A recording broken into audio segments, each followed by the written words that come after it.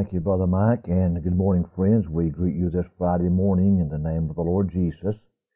We appreciate you being tuned in, and I trust that the message today will be a blessing to your heart. We're reading from the book of Proverbs, chapter 4. Let's go right into that message, and I trust that God will help you today. Thy heart with all diligence, for out of it are the issues of life. I want today to focus upon that verse, and particularly that word heart, and try to preach along these lines about heart trouble. You know, when the Bible talks about the word heart, it's not talking about this fleshly muscle that's in our body, but it's the innermost being. It is the seat of our emotions. The attributes of the heart are those of love, anger, and jealousy. And here he said, keep thine heart. You know, physically speaking, heart disease is the leading cause of death, and that's why doctors recommend a diet and strenuous exercise to make sure that your heart is in good condition. Well, friend, may I say today, the Bible has a lot to say about the heart. I mean, that you get your concordance, and you just go through the Bible and find out how many verses relate to the heart and the different things in regard to the heart. And here, just by way of introduction, the Bible tells us, keep thine heart. Here is a command. Keep thine heart. The word keep means to guard. We need to guard our heart. As soldiers guard a fort, and as soldiers guard a particular place. Here he's saying that we should guard or keep our heart. What should we guard or keep our heart from? We should guard it lest jealousy gets in. Yes, friend, jealousy can get in our heart and can really hurt us. So therefore he challenges us, commands us, guard your heart, keep your heart from jealousy. Keep your heart from that root of bitterness. Hebrews 12 talks about that root of bitterness. You see, that bitterness can get in our heart and can be rooted in our heart. And it not only affects us, but it said, thereby many be defiled. So when we allow jealousy or bitterness to get in our heart, it not only affects us, but it affects those that we come in contact with. It affects those that are around us. That root of bitterness. You see a root. You don't see a root. It's down in the ground. But that root of bitterness gets in our heart, and you see it not only is planted there, but it sprouts and it grows, and thereby many are defiled. So here is a command to keep our heart. Friend, I want to challenge all of us today that we would keep our heart, guard our heart, lest some of these things of root of jealousy, anger, bitterness get in our heart and my friend, affect our spiritual life. So here's a command. And then there's the cause. Why are we to do that? What is the cause? He said, out of it are the issues of life. Someone has said that the heart controls actions, actions determine habits, habits molds character, and so therefore, here's the call. We are to guard, keep our heart, because out of it are the issues of life.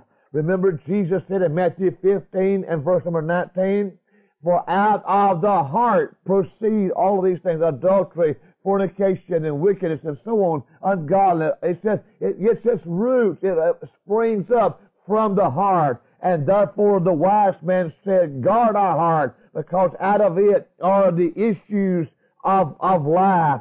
If you wanted to pollute Lake Lanier, how would you do that? You would not go to the Beaufort Dam and there try to pollute it, but you go to the head of the Chattahoochee River up in White County, and there you would put the poison in. Well, friend, as the heart is our seat of emotions, and here's the cause. Out of it are the issues of life. And then he gives us a challenge. He said, with all diligence, be diligent, work at this, that you keep your heart. We should keep our heart happy. Oh, in this hour, friend, there's not much happiness. You look in the face of individuals, and you just don't see them happy. They got a lot of burdens, and I know there's a lot of burdens. There's a lot of heartaches. But can I tell you, friend, as we look at Calvary, and as we look at the Lord Jesus Christ, that should help us to keep our heart happy, to know that Christ died for our sins, to know that our sins have been forgiven. And so he challenges us with all diligence. Keep it happy. Keep it holy. Oh, friend, don't let sin, don't let this world get in your heart and corrupt your heart. Be careful, guard it. Be diligent in guarding your heart. Keep it humble. Keep it happy. Keep it holy. And keep it humble. I tell you, pride has affected a lot of hearts. Pride has, and we'll see that in a few minutes, pride gets in a person's heart, and it'll cause them to do things that ordinarily they would not do. So here is, there's a challenge with all diligence. Strive at it, work at it. The command, keep your heart, because out of it are the issues of life. And then the challenge with all diligence. Oh, make child of God. May God help us in this hour to guard our heart, lest the world affects it, lest the issues of the world and the things of the world affects our heart. So here is the command, the cause, and the challenge. But let's just look today and see what the Bible has to say about the heart. In Psalm 108 and verse 1, the psalmist said, my heart is fixed.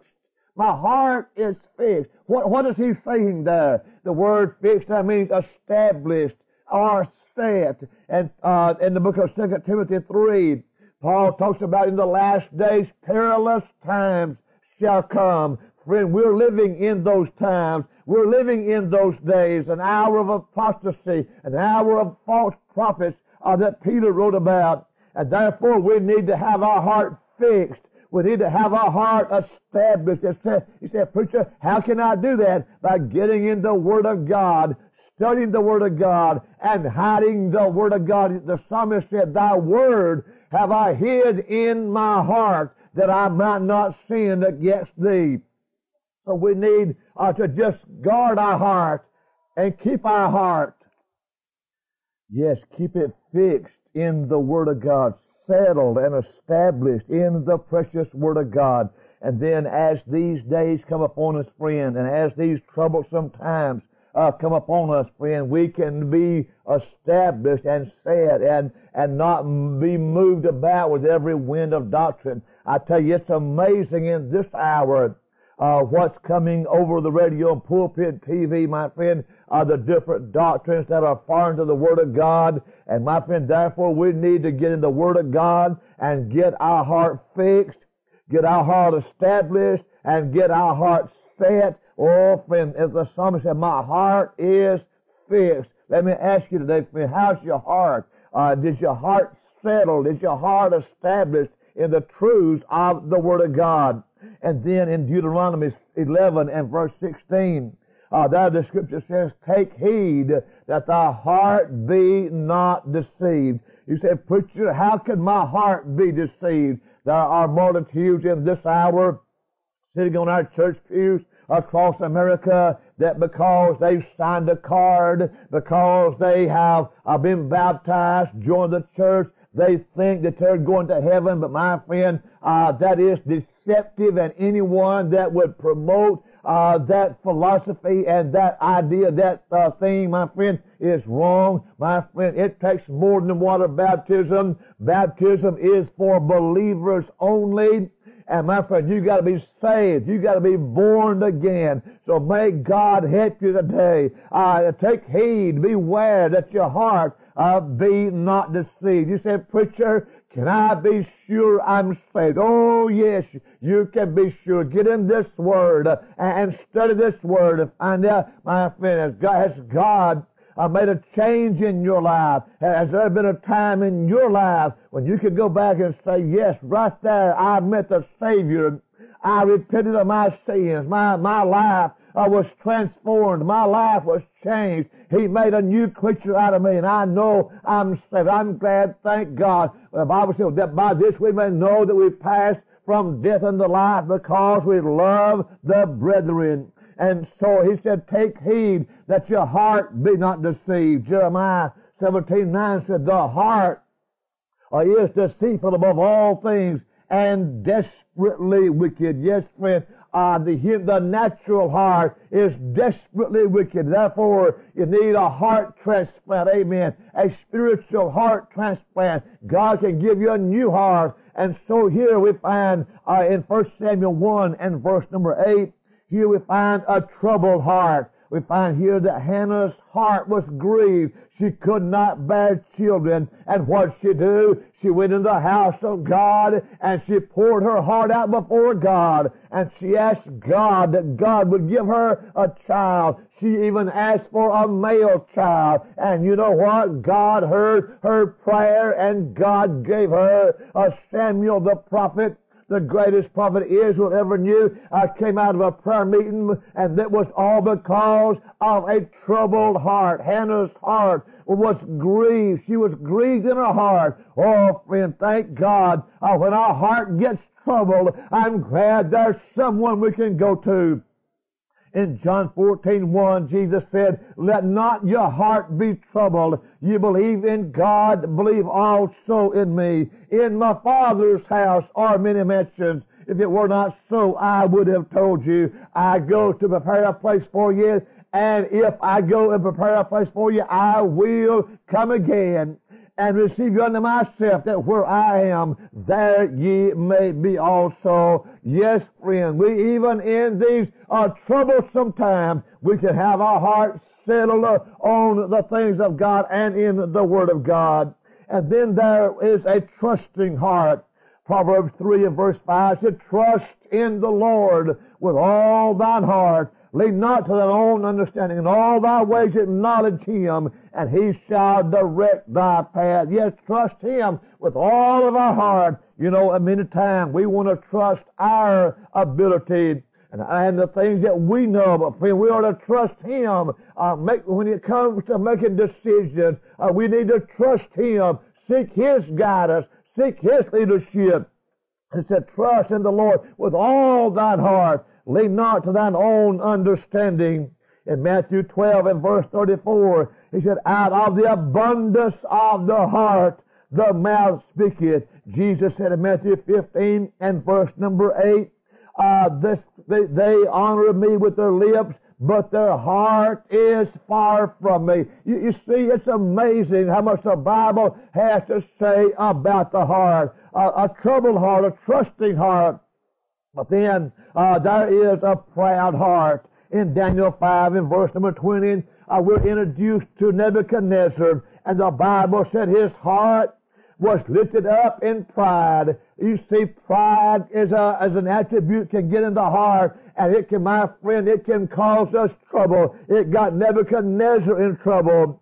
In 2 Chronicles 26 and verse 16, here we were introduced to a king by the name of Uzziah, and the scripture tells us there that his heart was lifted up to his destruction. His name spread abroad, but pride had got in his heart, and he went into, he being a king, went into the house of God and thought he could offer the incense, which was only for the priest to do. What caused him to do that? Pride of heart. He got proud of heart, and there, my friend, he wound up a leper, and he ended up a leper all the days of his life.